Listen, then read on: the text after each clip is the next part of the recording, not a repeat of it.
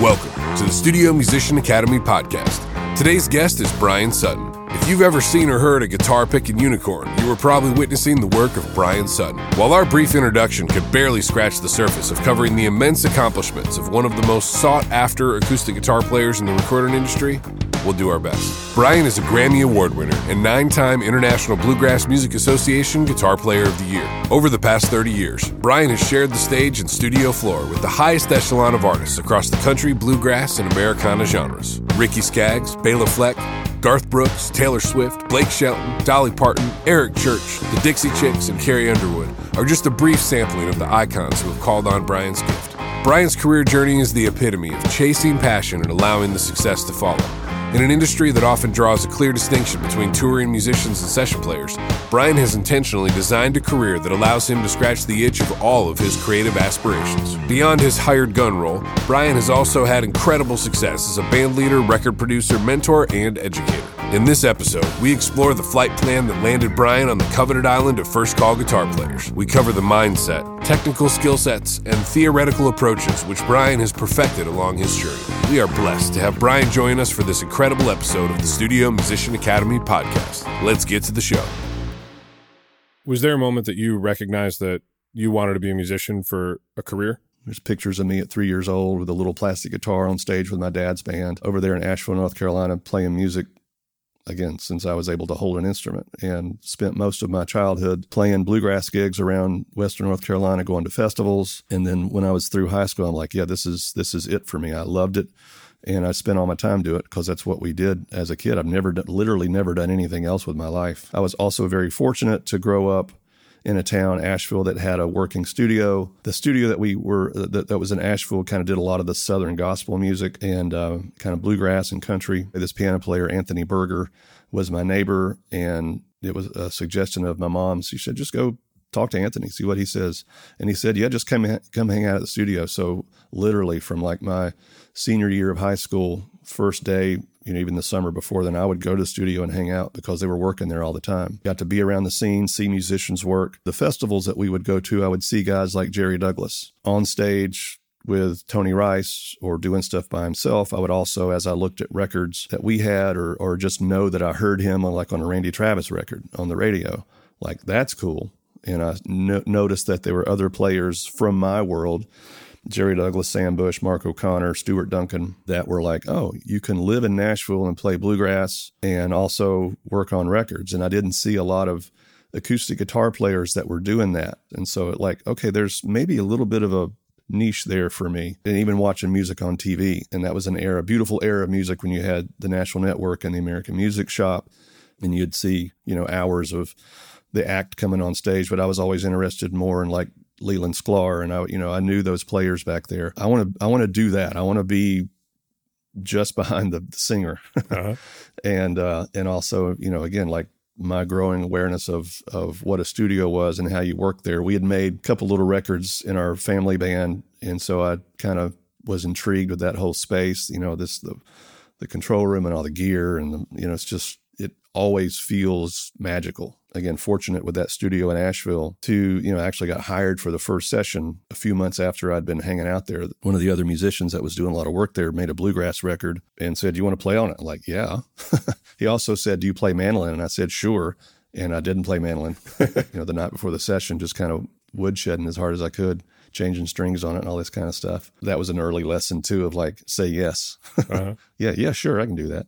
Right. How did it work out? Oh, it was fine. The way that date made me feel, I am with my people. I'm doing something that I feel fulfilled by. I feel thankful to know that 30 years or 30 plus years later, it still feels pretty much the same way. Yeah, there's some real life kind of the ups and downs and, the music business kind of stuff rears its ugly head here and there. But to that joy of getting in the car every day and knowing that I get to go hang out with people that I love and play music and do this. I mean, it's pretty amazing. And so again, from that late teenage years, that's when I knew that I wanted it. So did you know that you wanted to be in the studio as a musician, or was there an interest in live too? And I knew that it would probably be both. Mm-hmm. I knew enough, to the Jerry Douglas career model of that is so cool.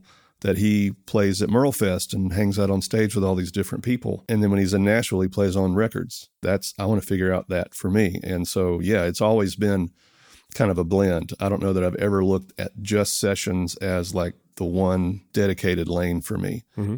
Which I feel like is an interesting thing, because with a lot of players, there seems to be at some point a dedicated decision that's made of like the identity. I'm a live person that sometimes does sessions, or I'm a session guy that will do a live thing if the right artist, calls and that sort of thing. But it sounds like you've been able to balance those elements. Tried to. It's hard. That's part of the hard part of it. I guess I would ultimately fall on probably more of a localized session player that has been fortunate to take advantage of a lot of really good road opportunities, not just go on the road because I had to, because it was literally like Ricky Skaggs is calling and I can go play bluegrass with Ricky Skaggs.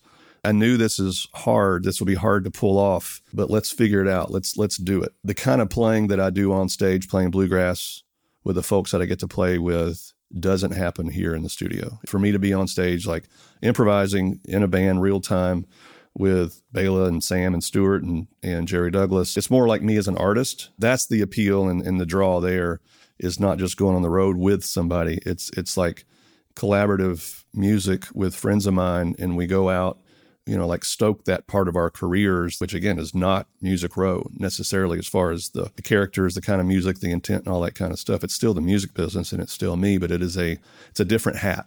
It's not easy. Again, it's like almost diametrically opposed energies at times. I love hearing that, because I think what it shows is that there's a unique path for everyone, and what you're rooted in is what fulfills you. Yeah. And so, for me to be fulfilled, these two things are important for me. And so I'm going to figure it out, rather than just saying, well, what I'm told by everyone is that I have to make a choice to do this or this if it's going to work. But you said, let me look at first externally at what fulfills me, and then I'm going to figure out internally how I can balance these two things to make it happen, because doing what I love is what's more important. At least for Nashville, what I did kind of recognize early on was some of that stigma. Like you say, you got to make a choice. You're either a road guy or a session guy. I felt obstinate enough to say, no, I don't, that's stupid.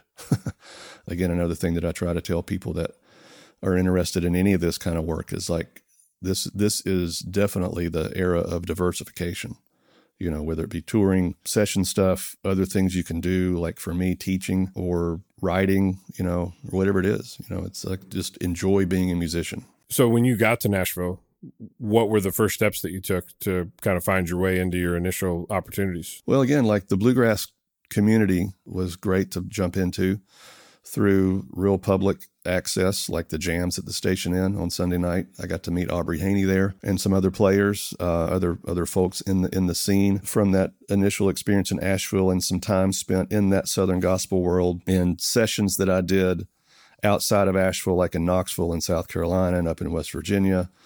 Again, I mentioned Mark Fain earlier. He had moved to town before me and actually got the job with Ricky Skaggs, great guitar player, session player, Bobby All, that I'd gotten to just know a little bit, kind of like I'd done when I was in high school, of just pick up the phone and say, hey man, can I come hang out? Just come be a fly on a wall in a session.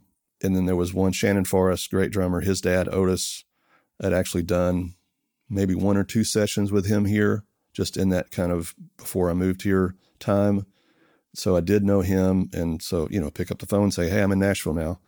Through those few little connections, I mean, literally between Otis and Bobby, I think, I knew two people in the Nashville session world, just in that sort of small little gospel wing. But again, that was enough to start building, the connections. Everybody realizes when you're in Nashville, it's a pretty small town feel that you will eventually kind of run across a lot of people. And it just built from there.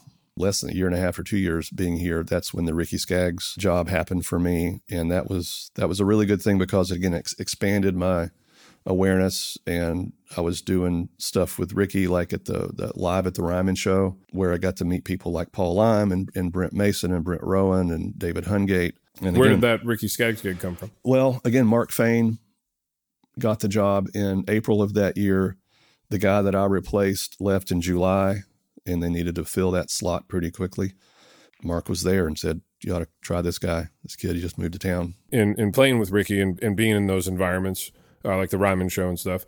When you met some of those folks, did those relationships from being on that stage with that band, did that lead to people kind of being more aware of you? And did you?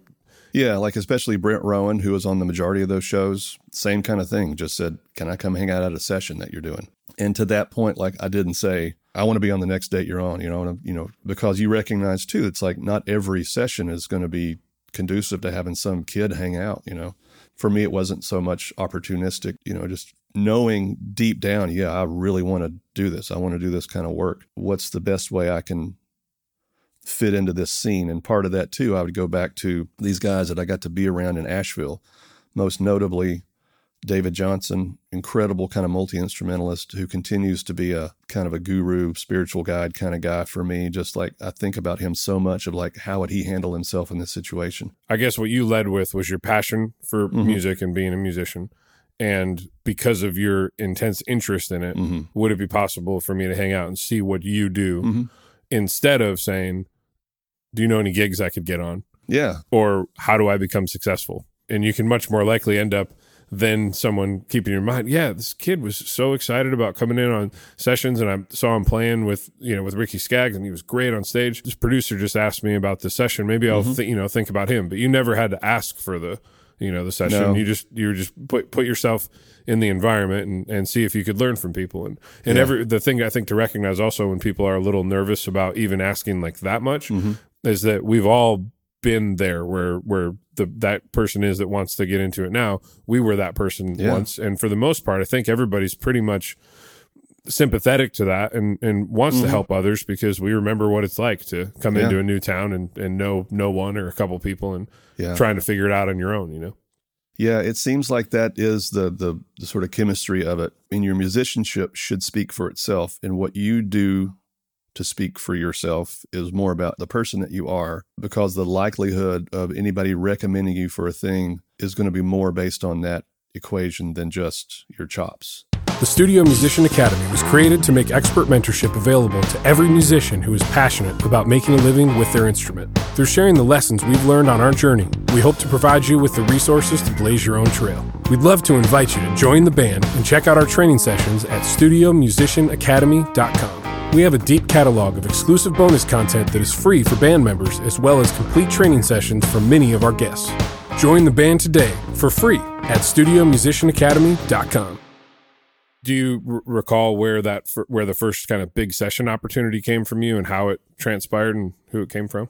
One of the really big ones, again, like the advantage of being with Ricky Skaggs, the point that I jumped into his career was a big moment for him just because he was kind of returning back to these bluegrass roots, led to, like me on some pretty visible stages. And one of those was what they used to do in Nashville called the Nammies. And Paul Worley was out in the crowd and Natalie Maines, the Dixie Chicks, and they were working on a record and had a song that they wanted a guitar solo on called Sin Wagon. And I got a call a couple of days later for me to come play on that through other bluegrass connections.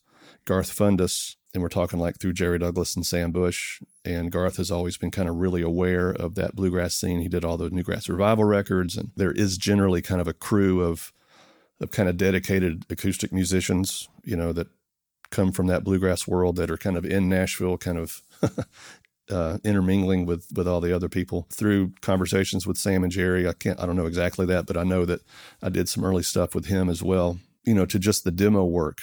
I remember one of the first, when I left the Skaggs band, one of the first weekends I was in town, ran into Jerry Salley at this church.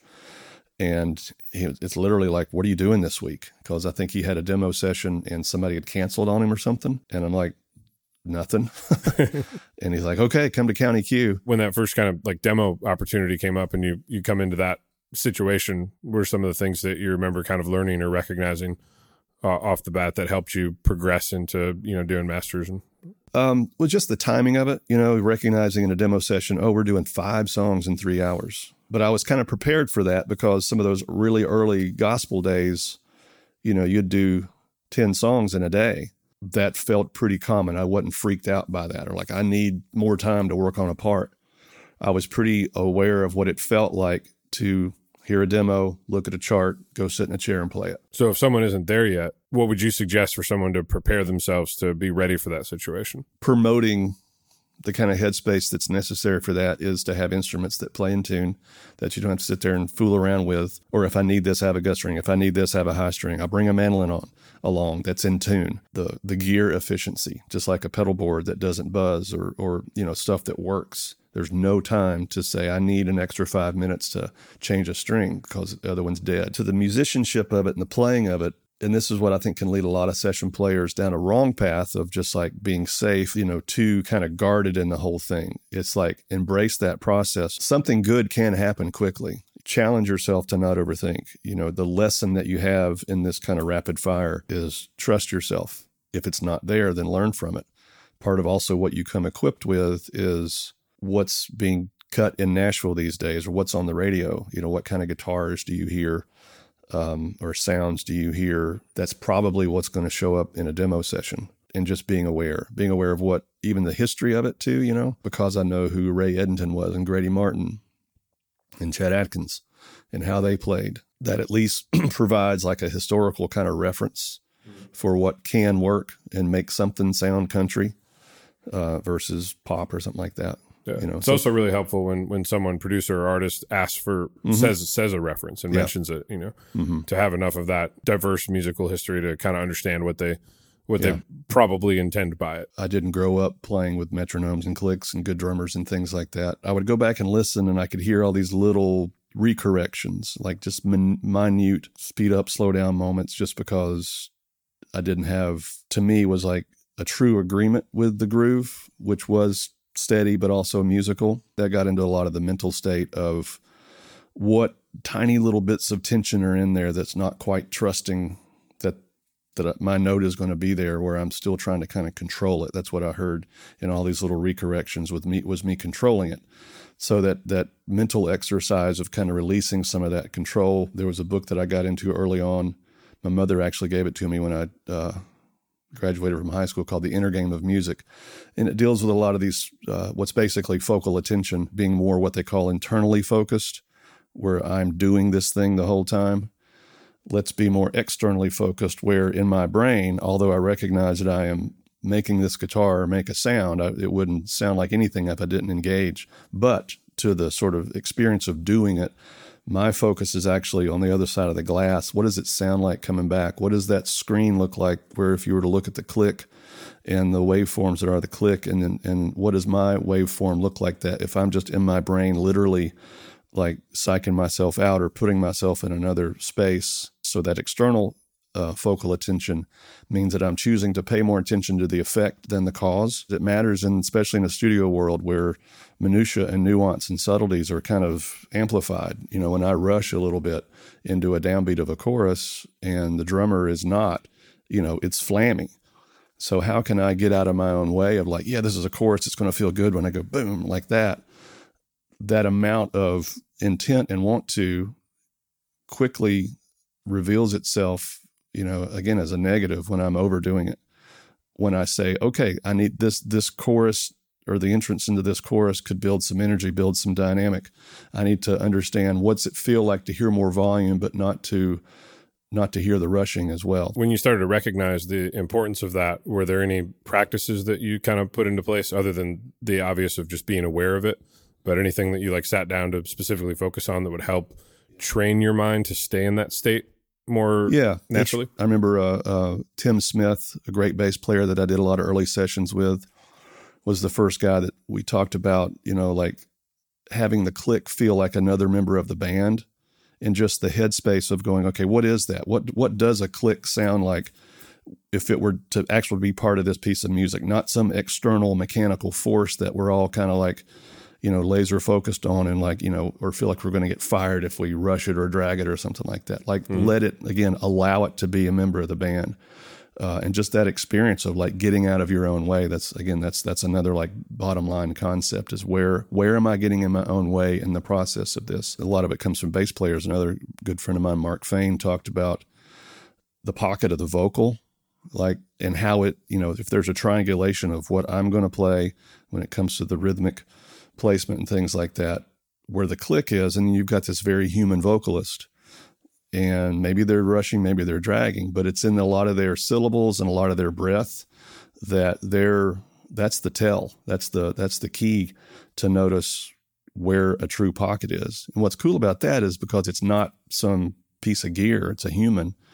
It actually feels really good. Again, to some of those, like when I'm able to now go back and listen and hopefully hear something that's not as, recorrected as it goes, but moves along with the vocal in a way that's groovy, that's emotionally connected and in agreement. It comes down to listening and trust of your own mechanism. When I see a lot of young session players, again, they're nervous in the first place of just that sort of more performance aspect of the whole thing, performance pressures. That's a layer of tension, the layer of tension that's like, I'm getting paid to do this. And then to just the performance of the part, it's like, okay, I don't want to mess up, and so you just hear, little, especially like a finger style acoustic-y kind of thing. It's the right notes in the right order. And maybe they're pretty close to the right spot, but it just sounds kind of stiff. It sounds mechanical because they're in such kind of control of themselves. I've always used the analogy of like kind of inching yourself further and further out to that part of the limb of a tree that's not quite as sturdy. And maybe it starts wobbling around, but you got to get used to that. Reading a lot of books and listening to a lot of athletes that fail a lot in front of a lot of people. So that willingness and the vulnerability to fail. I love reading about, these stand-up comedians that have just sort of learned to embrace the bomb, like I'm going to make a mistake, but it's just going to be amazing how huge this mistake is. And what's beautiful about that is actually freeing versus this real tight, like, okay, I've got to control this for 3.5 minutes, but it's the bottom line. It's going to sound that way, Mm-hmm. It's those little nuances. I mean, again, you can be a really high level guitar player, but at least in this world of recording studio work and capturing performances that we all hope to be musical, especially again, like in the world of acoustic guitar, it needs to have that human element. It needs to have, enough groove in it and enough humanity in it that it feels like something. It is the song in the part. So when we talk about pocket and trusting the vocalist phrasing or where the drummer is landing, with modern production in certain genres, a lot of things end up getting gridded up, edited to death, And so if you're on a session where you kind of know that the style is leaning in that way, how does that perspective kind of evolve a little bit? You understand too, like the intent for that music is like this very gridded kind of sound where they're probably going to filter the sound of the acoustic guitar in a way that I wouldn't, mm-hmm. I wouldn't buy that guitar that I hear when it's all kind of thinned out and hyper compressed and bright and all this kind of stuff, but it works. And again, I think that's to the job of this, of leaving what I would do at the door, and my job for the next 3 hours or 6 hours or whatever is just to be a team player, work with the second engineer in there that's behind the Pro Tools and say, you know what, that 4 bars feels like the right loop. I did that 2 days ago, where I knew all we ever needed was like, here's these 4 bars that go over and over and over again in the whole song. And that was the part. And so it's almost like overwork for me to feel like I've got to create some kind of human performance to this track because it's not going to end up that way anyway. Mm-hmm. So do your best to create a chorus or a verse that works. And again, just it's an embracing of the process, and understand that when I'm working with this producer, with this kind of artist, or whatever this is going to be, that's just what we do. That's been my kind of take on it. Mm-hmm. It's not the way I love to do it. If I get to make all the shots, it would be done a different way, but would it also be different music and different way to sing and different way to write and all that kind of stuff, mm-hmm. When it comes to just what I love to do. But again, that's the point of being a session player, is that, as Brent Rowan told me 25 years ago, the producer's right till 5 o'clock. So for you, it sounds like you kind of embrace that. Was there ever a challenge with coming in on sessions that were counter to your natural tendencies and sort of feeling artistically muted a little bit in what you were being asked to do? Yeah, the lesson is, okay, this is not doing something different at the end of the second verse because the vocal went up here. This is like, no, all we need literally is the same thing over and over again. So you ask yourself, do I want to continue to do this? Again, because I do feel pretty soulfully connected to the music that I've played since I was a kid. That just doesn't happen, in a Music Row kind of session on average. So it's been a lot of like, oh, it's not this, but it's here's other things I can love about it. I mean, we all have things that we love to play, and we all have a skill set that says we can learn quickly and we can perform this correctly, quickly, and move on and enjoy the process of making records and living in Nashville. So within the full balance of it all, the lessons have been, today, this is what this is. You're embracing a lifestyle that is so varied that, you sort of just see the different sort of particles of the chemistry kind of come together in different ways, in different days, and different weeks. And what are the things within that you love? What are the things that you don't love as much? And at the end of the year, I'm thankful to say, in the end of 30 years of doing this now, there's been a whole lot more to love than not when it comes to, again, just the process, the people, musicians, engineers, producers, artists. That's, to me, that's, if I had to stop this tomorrow, that would be the stuff that's like, yeah, even though I had to just commit to 4 bars of just some roly part, that it made the record work, and it was great. It's the right thing for the right day, I always looked at session players like character actors, where it's like, today we need you to wear this suit and a hat and look like a gangster. Tomorrow we need you to wear some kind of army fatigues, or, the next day you're a lifeguard. And that's what we do, is we embrace these characters that make the record what it needs to be. And so you embrace all the things that go along with that. And so you find the joy in those individual things, and that helps you stay away from maybe the getting jaded in the moment of. Yeah, I think jaded in the moment, and also to the sort of the mindfulness of it. I think there are tendencies with session players to kind of start phoning it in, especially when you play a lot of the same thing over and over and again. That's one of the, maybe complaints about sort of commercial music, is that, gosh, all these songs sound the same, because they are. And you can fall into this trap of like, well, this is my go-to guitar on this. This is the strum pattern that always works. And so I also see that challenge of like, well, how can I, within all this balance of everything, kind of keep this interesting to me, find something in that particular moment or that particular group of people in the room that, even though we've played the same song last week in a whole different crew with a whole different artist, looking for something that's fresh, again, in the moment, not being kind of stuck in the rut of just like, okay, here's this whole thing again, and 1, 5, 6, 4, and here's what I do on that, or here's the go-to guitars. Considering kind of the acoustic chair as sort of like a section in the orchestra, where you can kind of create little trios, little sections where it's not just one guitar, but it's a guitar and a 12-string doubling it, or like these little parts that you can create with like a resonator, a mandolin, or a high string or something like that.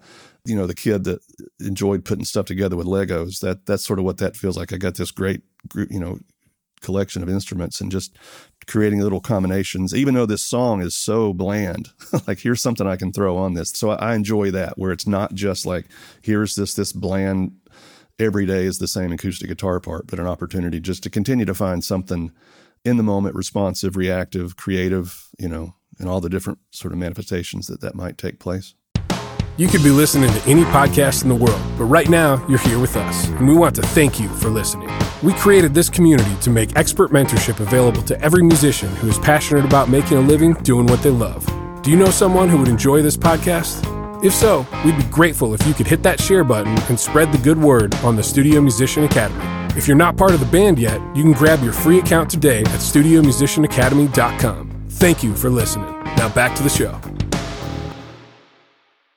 With the psychology of the producer and musician relationship and the communication that happens, if you were thinking the producer probably wants the obvious thing here, but I want to try something to help add some more creative diversity within this, do you say anything beforehand, or do you just go ahead and do it and then wait for the response? A lot of times I'll say, here's A, here's B, and they'll know immediately, like, oh yeah, it's this.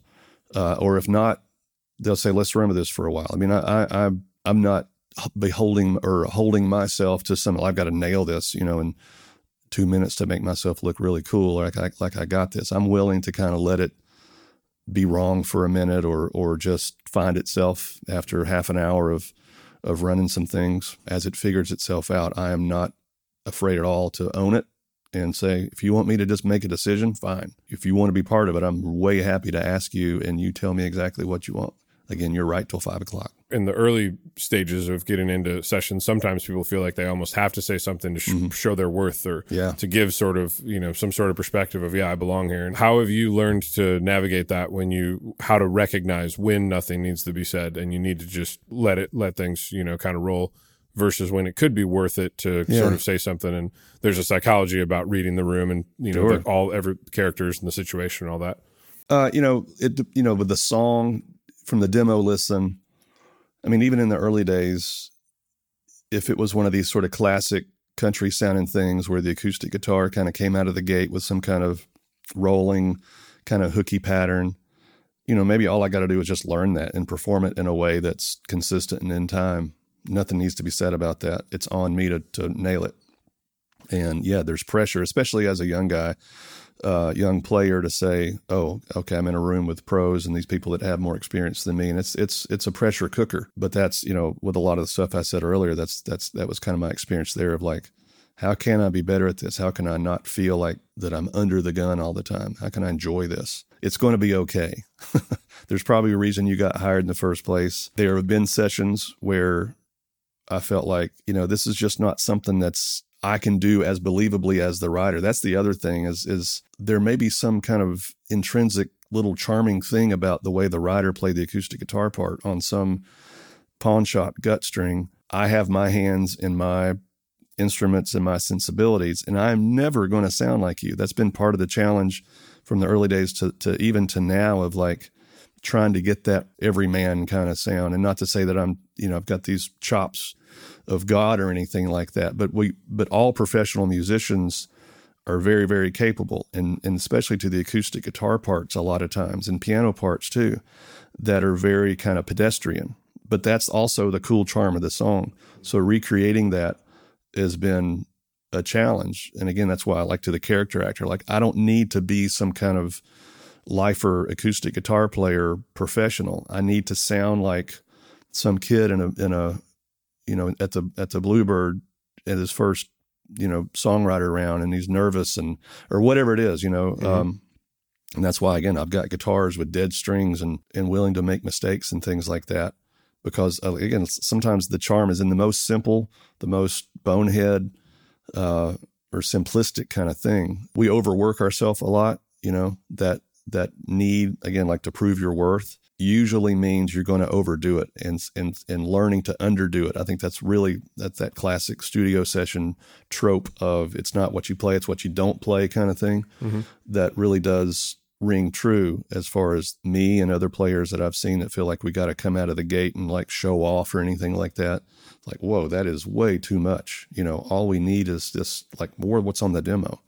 And that's challenging, is, to kind of undo what I know that I can do, what I would like to hear, what's kind of cool for, all the guitar pickers out there. But that's not what the song is. It's not going to be some complex, fancy thing that, even though I can do and it might make me look cool in the room, in the moment, it's not serving the big picture. And certainly to the industry of it, probably not going to get me hired back as much as me being able to play the right part. When you think about how you're actually approaching the playing of the guitar, is there anything that comes to mind that kind of helps it pull back into that restrained place? Well, just a lot of listening to that. Again, not just to the chart and the lyrics on the demo, but how is that, if the demo is played just an acoustic guitar, what is kind of the energy behind that? If it's really sloppy, let it be really sloppy. Let it be buzzy. Notes die. We think about these sort of pristine acoustic guitar parts where all this sound is, bigger than the room and right in your face and huge and whatever. But that's not like Keith Richards or Willie Nelson solos are a great example of that kind of fly around pocket timing, note choice that's wacky, but it's charming as it ever needs to be. There are a lot of versions of what is good, what is right, what works for a song. And if that means that I need to have some buzzy notes because the song is about some kind of sad, I'm at my wit's end heartbreak, and the guitar part needs to fit that and not be some kind of over complex, glorious sounding kind of thing. Were there any lessons that you learned from the first kind of masters and like bigger sessions that you got brought into that was something that'd be helpful for someone that might be gearing their way towards some of those situations? My particular experience with that was a good dose of the imposter syndrome early on. especially, like here's this young kid and you feel like, wow, they're taking a risk on me. Why me? Why not hire some, more established person? You deal with that. You got to get over that. Do you get over it, or is it more that you learn how to manage it? You learn how to manage it, and experience teaches me that, there are things that I can trust in my musicianship and my choices. Part of the management gets you to the point of experience that you can trust, whether it be this world, again, in my bluegrass world, where a lot of the big gigs that I've done has been because Tony Rice couldn't make it or somebody died, and like suddenly here comes this new kid. But yeah, you learn to manage it, and as you manage, you build experience, and that experience and manageability kind of start going hand in hand. But, on the master side, you're dealing with a little more ego. You're dealing with a little more of this, like, here's an actual artist with maybe two things, like either a track record of hit singles or 2 or 3 other records that kind of did this. So again, know that, I still do that. Like I'll go, even if it's an artist that I've worked on, go remind myself what the last record sounded like. What guitars did I use? What was kind of the direction there? Or if it's a brand new artist, what are we really aiming for? And how does that contrast other things that are on the radio? So with the master intent, like that means I need to play something that sounds like it's going to be on the radio. Also knowing too, to the, again, to just classic session player mentality of like, no matter what, I'm there to serve the song, to serve an artist and a producer, and help a vision for something be seen. I'm a team player, as Tom Bukovac says. It's a service industry. It can get a little tenuous at times. It can get like, we're not sure, we'll spend 3 hours running around the block to get right back to where we started. And sometimes they just need to do that. You can have too many ideas. So seeing that happen, seeing players tell the drummer what their part should be, hearing back, when you're hired to play drums, you can come up with this, but you're not hired. So just ways to present that aren't so heavy handed. Again, maybe I say, this could be the worst idea of the day, but what if I did this, me and Jimmy Lee Sloas did this on the guitar and bass front, put the 1 over a 5 and, whatever it might be, where I'm not going to tell, hey, Jimmy, you play a 5 on the bar 3 of the chorus. And not to make the dance so delicate either, but just know that, you're dealing with humans, and I've seen it done the right way and the wrong way enough of, because we're collaborative, because we're sharing ideas and trying to see this thing through, there's a way to do that where we all win, or there's a way to do it. You need to say this because it makes you look good. That's to the players' interaction with each other. I think that's a big lesson. Embrace that humanity, embrace the vulnerabilities and the personalities that are in there, either on this side of the glass, our side, or the other. There's a lot of versions of what can be called right in music. Producers or players that think they have the right way. A producer's paid to sort of make that decision, and that's fine. And again, you're right till 5 o'clock, because we've all been in situations where like, I'll spend 45 minutes to an hour building a part to only hear, now we're going to, we need to change this. That's what we're in for. One of the things that I've noticed a lot in your playing and records that you've played on is parts that are extremely memorable and also just very tasteful, and having like a hooky element built within it, but still allows the vocal and the artist to shine. Is there a practice to that, or sort of figuring out that balance of creating something that is really memorable while still fitting into the scope of a modern, production? There's usually something within the melody, just some as I listen to how the verse goes or how the chorus goes, at least to say, okay, here's a little kernel on this path that I can kind of follow and see where that goes. And that'll oftentimes kind of, as it all comes together, reveal some kind of part, whether it be a strummy thing or a roll that kind of has hopefully those elements, some kind of like the part that felt like it was there to begin with. It kind of defines the song in some way. And I'm not really thinking so much about this particular melody line, but just kind of how it feels like the song. Would a listener believe that this acoustic guitar part is part of that melody? And I think as long as you're listening for it, the lesson there for anybody is just, if you intend for it, if you listen for it, again, you might not notice it at first, but there'll be something there. There always is. Even if it's a very limited kind of harmonic kind of melody, that's a motif. The fact that the melody has 3 notes, hey, you've got 4 that you don't have to worry about in this key. Mm-hmm. That's the clue. That's what like the little kernel on the path, or like, what does it feel like to put some of that together, and what do you get? Obviously, all of this stuff is kind of from learned experience, and we learn these, and some of it is just absolutely instinctual, but some of it is learned instinct. Yeah. Is there anything that you would suggest for someone to start to build some of those instinctual things about what does make sense for the song when you're listening to? We've got so many decades of examples. I think about Don Potter's playing on all the Judds records, James Taylor, Blackbird, Paul McCartney as a pretty clear kind of connection of a guitar part and a melody working together. Obviously, that all came together at the same time. But as a player looking for that kind of stuff, studying history, if you're trying to speak a certain language, you go study the vocabulary. The Eagles records, especially to the acoustic guitar chair, Eagles records, bands like America, Mark Cat Stevens' first chord of Friends in Low Places. It's the fact that those notes come out and then there's space. Boom, boom, boom. It's the space. It's what he doesn't play. He doesn't feel like I've got to make some kind of fancy, move to that next diminished chord. As a theme, as a motif, it defines itself as it goes. It's not Mark Cat Stevens trying to be fancy and get all this flourish of one thing or another. It's extremely simple. Being able to just be aware that there is a big picture here that is beyond you and your particular skill set or desires on this instrument. I see Garth Brooks on stage and people hearing that chord and knowing immediately what it is. Like, how can we create that? Like, that's what working in commercial music is about. So what sort of things do you do to prepare your mindset for sessions, to be able to have the clarity to recognize all of these nuances and put something great on a record? Definitely don't need to drink too much coffee. Sometimes I like to listen to music that has nothing to do with what I'm doing too. I'm a big fan of like just listening to solo classical piano. If I listen to music by Daryl Scott, he's a musician to me that only needs a guitar and his voice. I like to think to some of those things we're talking about, like a guitar part that is the song, not just a hook, but like it integrates itself with the melody and the singer in a way where if that's all you had, would you really feel like you needed all this other stuff? That's an intriguing idea to me. Is like, is there a guitar part, or is there a marriage of those two things coming together where that's all you needed? So as a session player, are there any exercises that you do to maintain your mobility and, playing and stuff?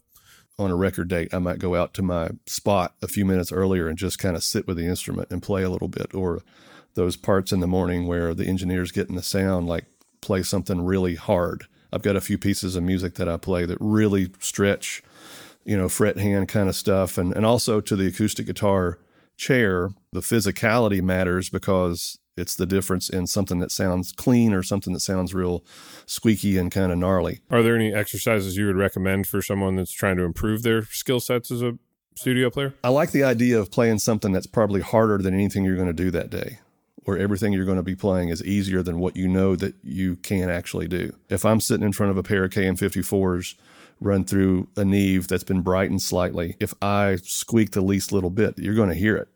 Or even fingers lifting off strings, or how the thing resonates, or a slightest little buzz back in the headstock. That's what you're dialing in, is that clarity. And again, to the athletic stuff, like all the nuance and minutia of like a golf swing or a baseball pitcher. Just so many little things can go wrong. If you're trying to fight to avoid those, you're probably going to create those. So part of warming up is getting loose and getting your mind set and focused. And again, hopefully not too much coffee and just taking some deep breaths. That's a big one. Monitoring your heart rate, not sitting there tight and cold on the instrument and the drummer counts it off and you start moving. Even if nobody wants to hear it, if I start hearing a click, I'm going to be moving along and doing something to know that my entrance into a song is not jumping into the cold deep end of the pool, but a runway. So when it comes to little buzzes and squeaks and noises, are there any things that you recommend to either avoid those from a playing standpoint or from a treatment of the instrument standpoint? If I've got a capo high up on the fretboard, say I've got a capo on the 6th fret, I'll put another capo, not squeezed down a lot, but just enough to kind of mute the strings, like on the 3rd fret, kind of midway between the capo and the nut. If there's any buzzing back there, just extraneous kind of zzz, it can tamp that. And because you've got a capo midway in the neck, that's a lot of ringing. And there's sympathetic kind of ringing there and also behind the nut. So if you see me play, in most situations, you'll see a capo behind the nut, not just because it's a convenient place to put the capo, but because it mutes tiny little bits of extra stuff ringing. It can help your guitar sound more in tune. If you're playing in a key and those sympathetic ringings are a half step or a quarter tone sharper flat than the note that you're actually trying to get, your guitar will sound more nailed when that's muted.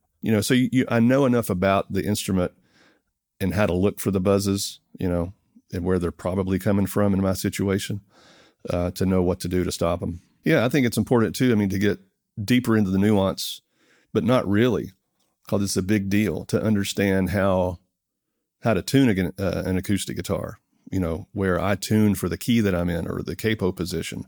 Don't just tune a guitar open and then throw a capo on and start playing, especially if that position that you're playing in involves like a D shape where that third is up on the top. If you do that, it's not going to be in tune with the chord.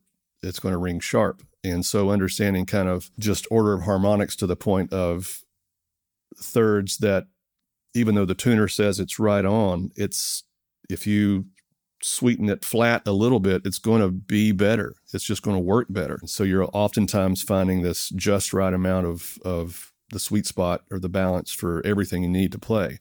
But that's going to change on the next song or change when your next part when you move the capo. I'm tuning, not because I'm out of tune, but because I am continually calibrating that, because again, as you play, the guitar warms up, the room cools off with the air conditioning or whatever it's going to be. And again, it can seem like minutia, but at the end of the day, it's the success of the part or not. Well, you made it this far, so I'm guessing you're probably either asleep or hopefully enjoying the conversation. If you haven't joined the band yet, there's a free account waiting for you at studiomusicianacademy.com. But that's not all. Since you're still here with us, we'd love to offer you a podcast fan discount on any individual learning session or full catalog subscription on studiomusicianacademy.com. Just use the code PODCAST at checkout. Sorry for the interruption. Now let's get back to it. So you've been doing teaching for quite a while, creating really great series of instructional videos across a wide range of aspects. And earlier you were telling me a bit about your thought process around the psychology of learning. Mm-hmm. For a musician that's trying to maybe expand their skill set to be a better session player, what sort of advice would you give, or what is your thought process around how you can expand your abilities on the instrument? To sort of stages of learning is accepting that none of us know what we don't know. And the next stage beyond that is you just learn about what you don't know. So you have to be open, being open to receiving new information from people. And sometimes that's hard, especially if you're on a gig and you're feeling this pressure or whatever. So just, knowing that process has to happen. You have to be okay with all that. You have to be okay with being nervous. You have to be okay with operating while you're not sure what's going to happen. Be willing to fail a few times and know that we all do, and that's okay. Embrace your own humanity as you learn those things. And when you recognize that there is something new to learn and you go out and you begin trying to figure that out, would you say that the focus is more on the very theory-based technical aspect of it, or the how you fit that theory thing into a song? And how do you find the balance between those two things? Well, yeah, for somebody that already knows a lot about one thing, but you've got to expand that to be able to do this other thing. I mean, for me, I grew up playing nothing but bluegrass. And if I wanted to make a living doing any kind of session, it means that I've got to learn to strum with a thin pick. I actually got invited to leave an early session in South Carolina one time because I couldn't do that. And they wanted this real classic kind of Ray Edenton smooth strum. And I just didn't have that in stock that day and learned. If you're like a Berkeley grad and want to move to Nashville and get into sessions, your Berkeley chops are great. Don't deny them. They're awesome.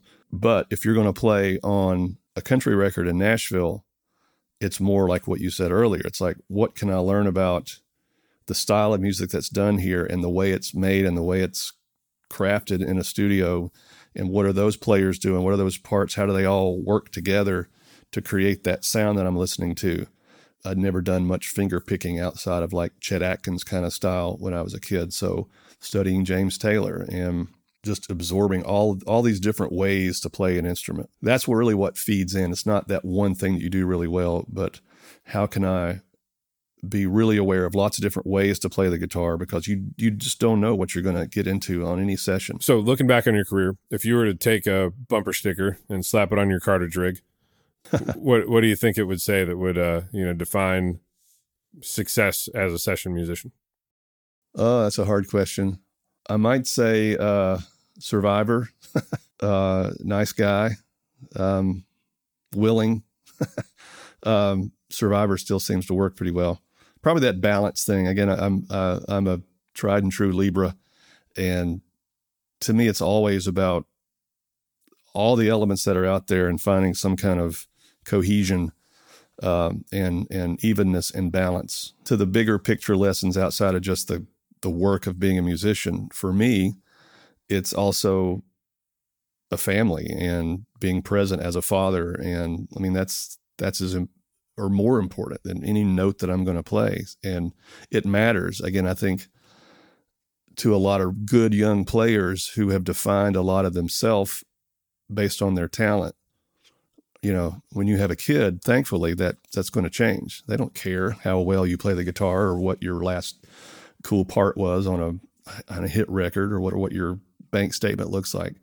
The way that can truly balance a life, especially in this world that is mildly to severely competitive, and you're as good as your last session, as far as how on time and how in tune you were, and it's like being a pro athlete where you feel like, am I slipping? Am I losing it? When my life feels balanced, I'm happy. Well, thank you so much for doing this with us. I'm so grateful that you came in and did this. This was such an incredible conversation. Thank you. Thanks for asking. I feel asking. inspired.